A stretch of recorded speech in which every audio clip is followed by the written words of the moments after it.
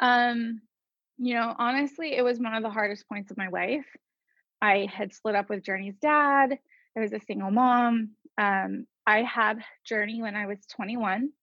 I got pregnant at 20, and I had never planned on having kids. But, tying this back to femtech, I didn't know it at the time, how that would influence my passion for women's health.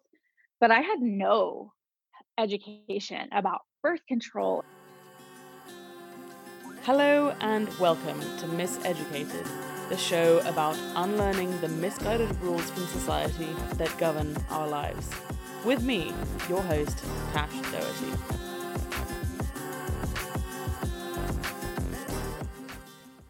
Hello, one and all, and welcome back to Miseducated. With me, Tash Doherty. In this week's episode, I'm sharing the first part of a conversation that I had with Christina Van Vuren, the founder of Future of Femtech. Future of Femtech was one of the first umbrella groups to bring together all different kinds of founders in the women's health space. In this episode, I talked to Christina about her life story of how she got started in femtech, which includes how she got the courage to leave her corporate job where she was really miserable. She'll also tell us the story of how she became inspired to host the first conference on femtech ever, and the struggles she had to overcome when she became a mum at the age of 21. So I hope you enjoy this episode.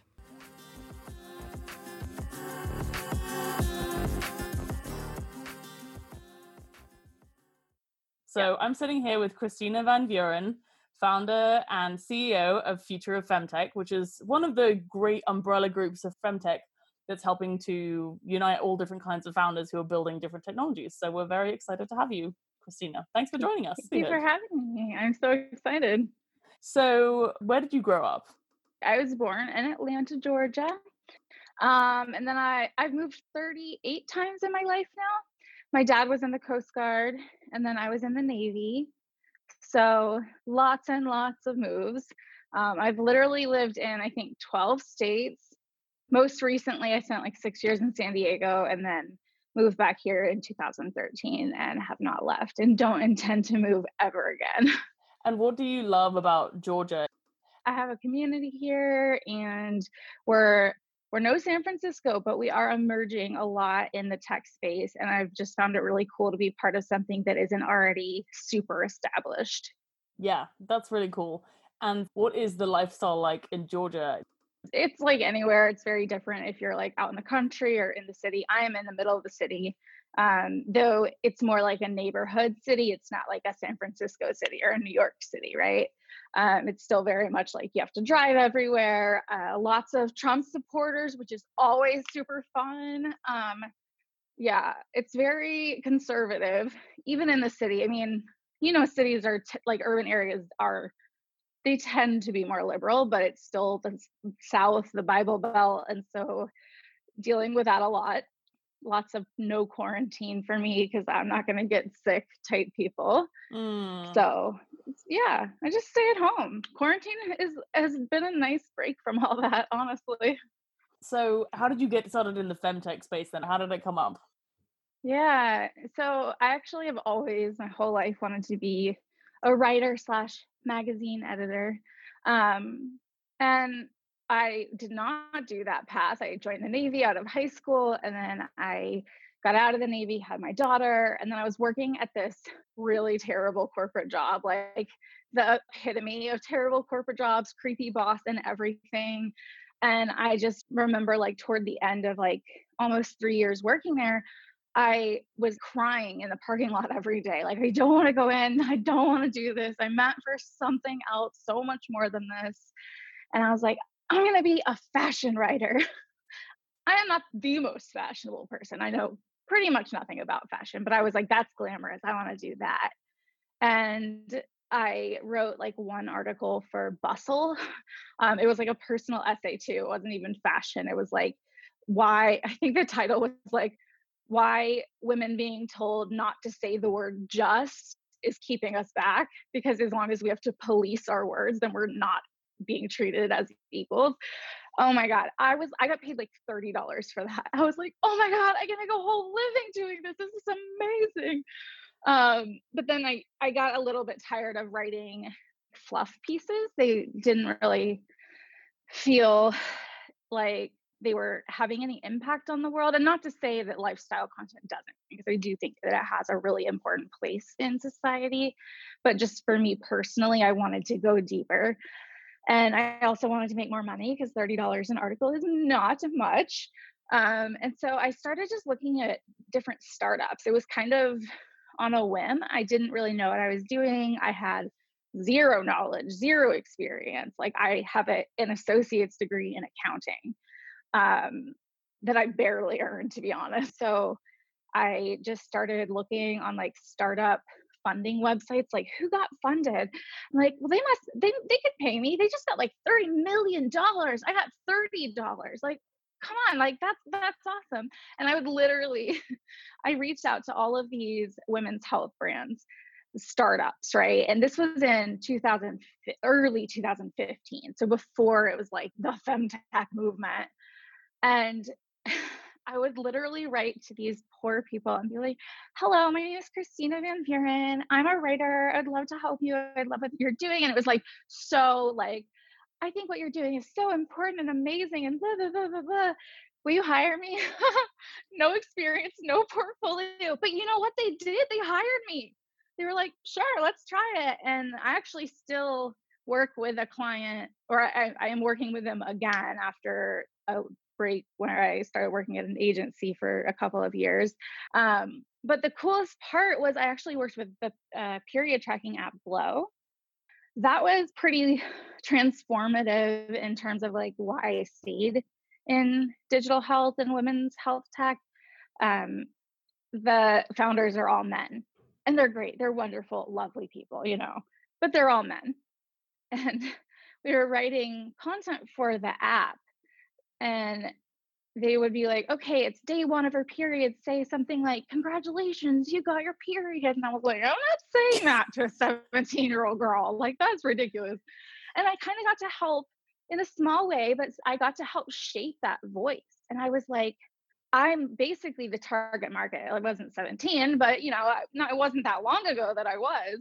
And you have periods, so that makes you much more relatable than somebody that doesn't. Right, exactly. And I felt like, oh wow, like I can actually have an impact doing this, even though it's not like nonprofit work or charity, that kind of thing. Like the end user benefits from me having the experiences that I've had. And like if I can contribute that to a sector that is doing really good work, then I'm all about that. So that's kind of how I got my start in it. Yeah, exactly. And so do you still really enjoy writing the content? Is that how you still see yourself now? Because it's kind of evolved and you guys are doing like giant community, online, virtual everything's. So yeah, I'm guessing you're wearing many hats and things at the I moment. wear a lot of hats, and I'm not really a hat person, so it's interesting. Neither am I. I don't know why people make that analogy. And Yeah. if you say interoperability, you know what you're talking about, right? That's a Yeah, thing. exactly. So, Totally. especially if you're wearing AirPods, done. AirPods, yeah, but you can say anything and you'll sound smart as long as you're wearing AirPods. So, you know, I I don't enjoy writing anymore. I enjoy writing some things every now and then. But so aside from Future of Femtech, I own a healthcare communications firm. And I actually don't work with any femtech companies anymore because they're all very early stage and cannot afford our rates. Though that said, I do a lot of free work because I love women's health and femtech. And so pretty much anyone that knows me knows if like they need something, they can just, hi, Christina, can you help with this? And I've got it, it's no problem. So I don't mind doing it on that level, but like any kind of writing, like blog posts or ebooks or case studies, I outsource to my contractors. yeah. And I have a great team of contractors that I rely on. And I'm just like, here's work, keep going. Because I think after 4.5, 5 years of doing that, I mean, writing is my passion and it stopped being my passion. And so I needed to take a break from it for a while. So that's actually why I joined the agency that I did. And I got to do brand strategy work. And I say that I got a master's degree worth of education in health tech communications in just under 2 years. And now I get to do that kind of stuff on my own. So, Yeah, that's yeah. awesome. So with the future of femtech, when did you actually decide to build that? Like was it looming in your mind for a while, or were you just like, here it is, this thing, it's birthed, it's completely fully formed when the way that I created it?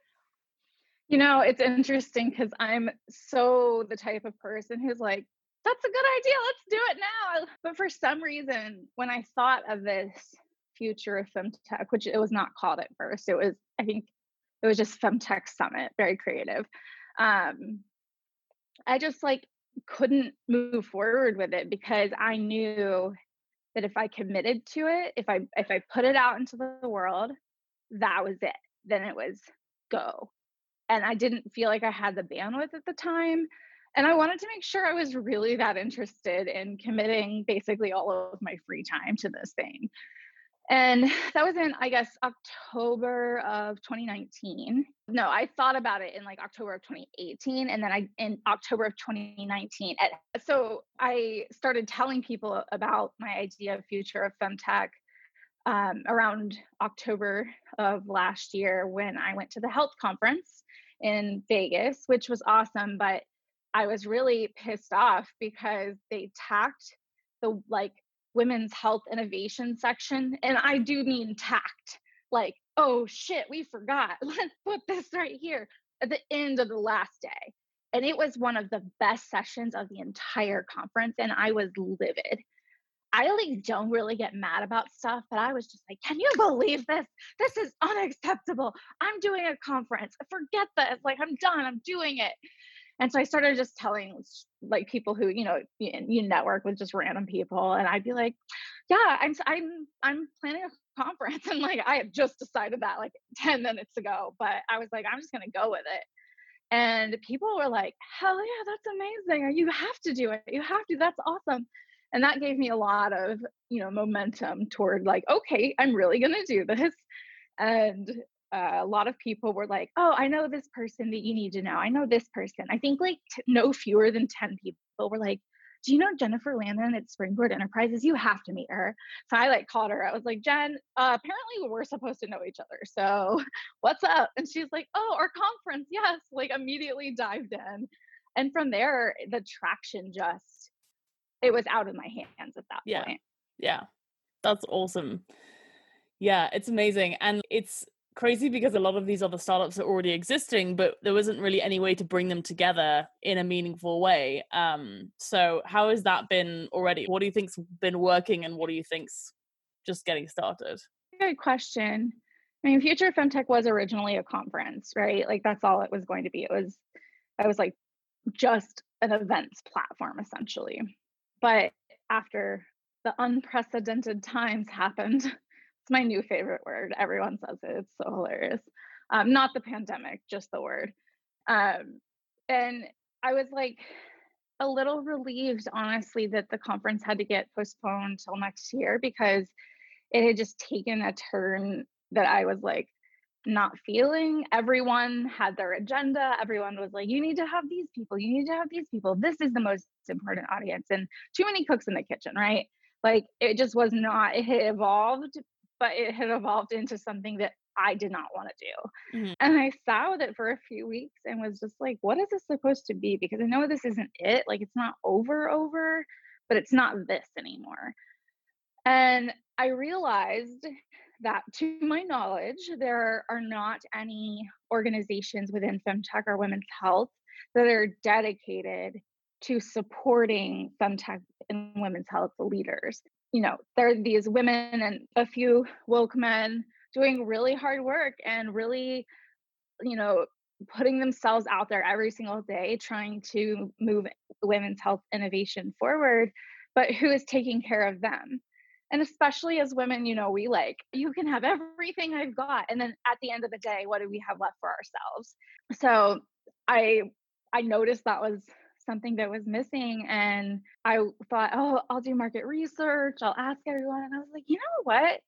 I'm not going to do that.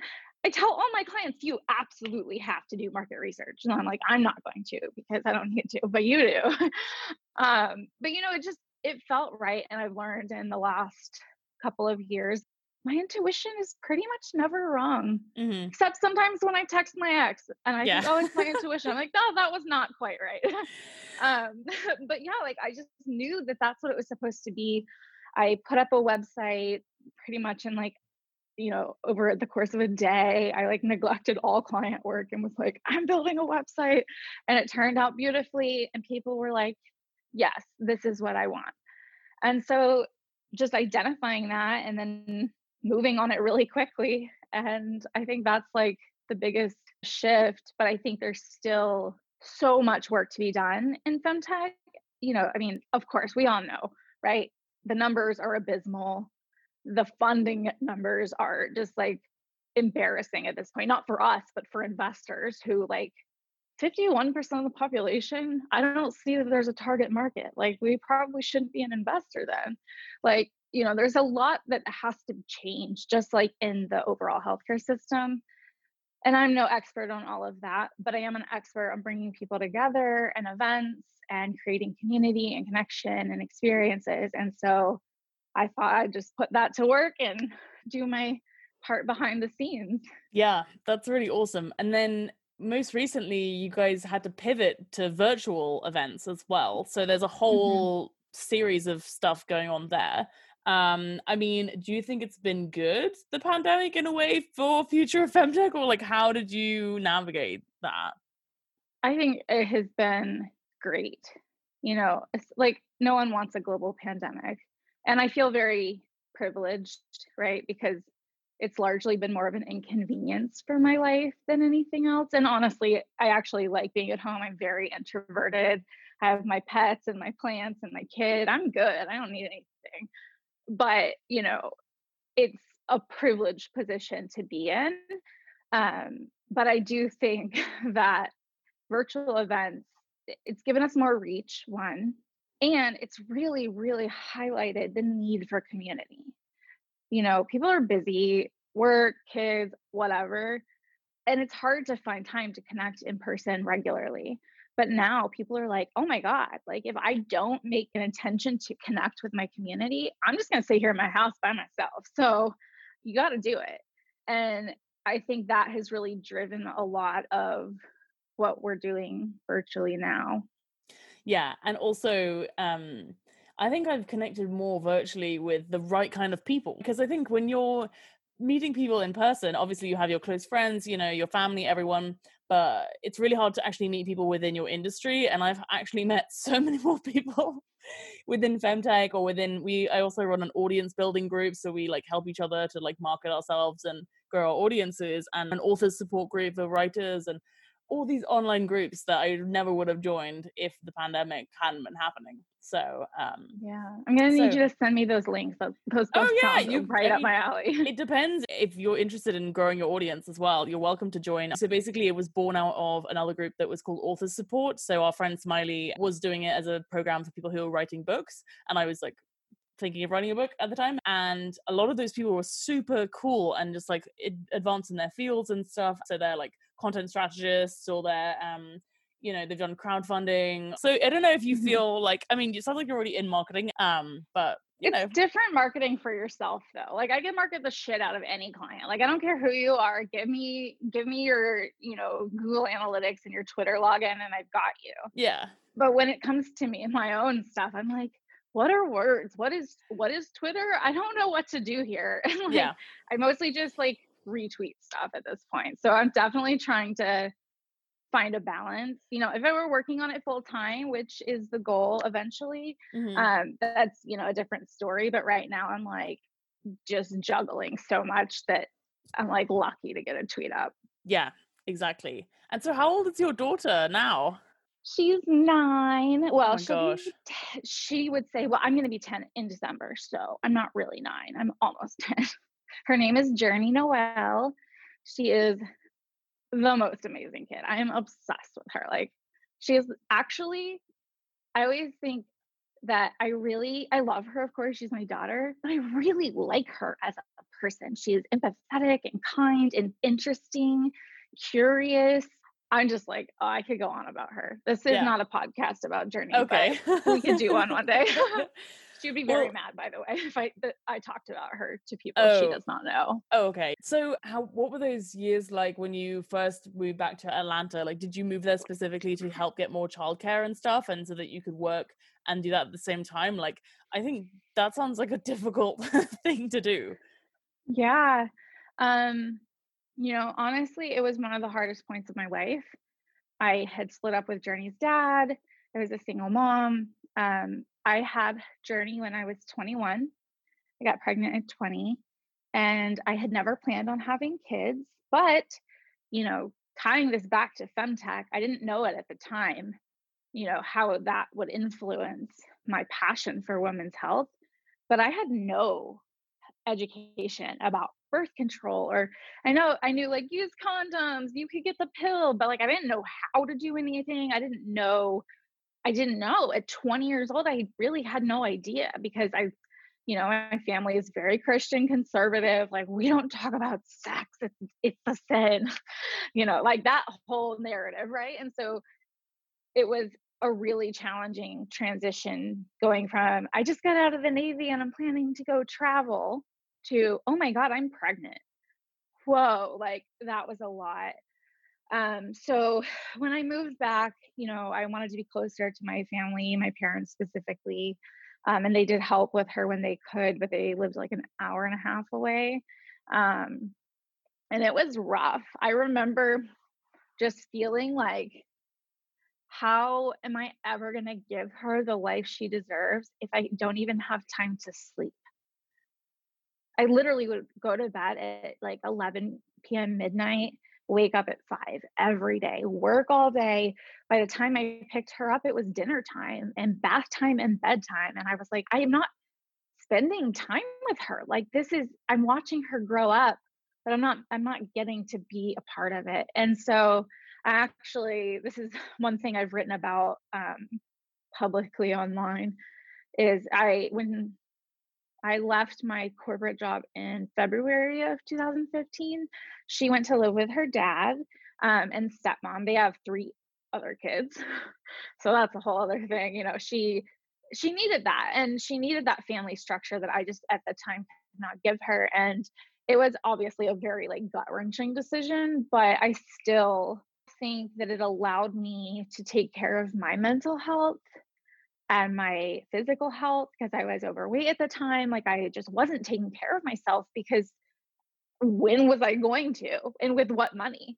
I was making 11.50 an hour at my corporate job.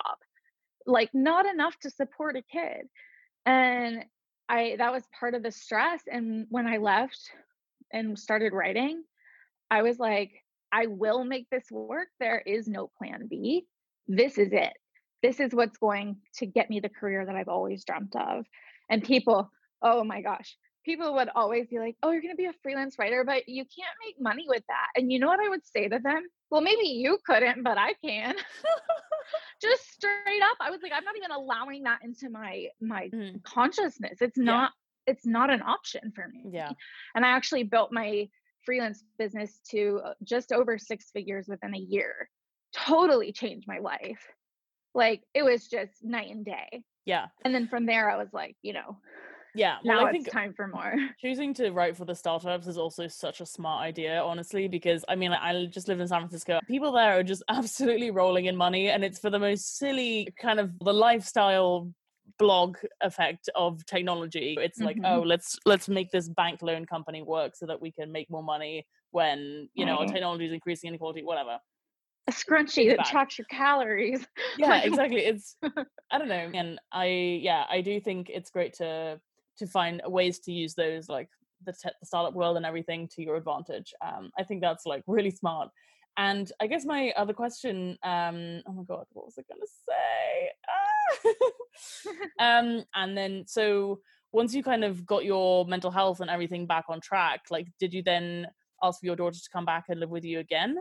unfortunately, that is not the way it tends to work. She had really like integrated there, and it's not fair for her to be pulled back and forth. And so I made the decision to just like let things be. And every now and then she'll be like, "Mommy, I want to live with you." But she was visiting for a few weeks. Like she went home like a week ago. She was like, "Why isn't there anything fun to do here?" I'm like, "Kid, I've played games with you. We've played outside. We've gone for bike rides. You've been skateboarding. We've watched movies. Like, I don't know what else to do with you. Like, I'm out of ideas." And she's like, "I guess having sisters isn't that bad." I'm like, you know, it's a Yeah. really important thing. Yeah. So, yeah, until Yeah. she's older and can make that decision for herself and like have an more educated idea. But right now it's kind of like vacation time with me. And so Mhm. it's not real life. She doesn't understand that if she lived back with me, she'd be in school, she'd be doing chores. Like it would be a totally different story. Christina and the future of Femtech have been absorbed into Femtech Focus, which is an even bigger umbrella organisation that's bringing together all different kinds of women's health founders from across disciplines. I really hope that you enjoyed this episode of Miseducated and that you'll tune in again soon. Until then, we'll miss you and hope you have a great rest of your day.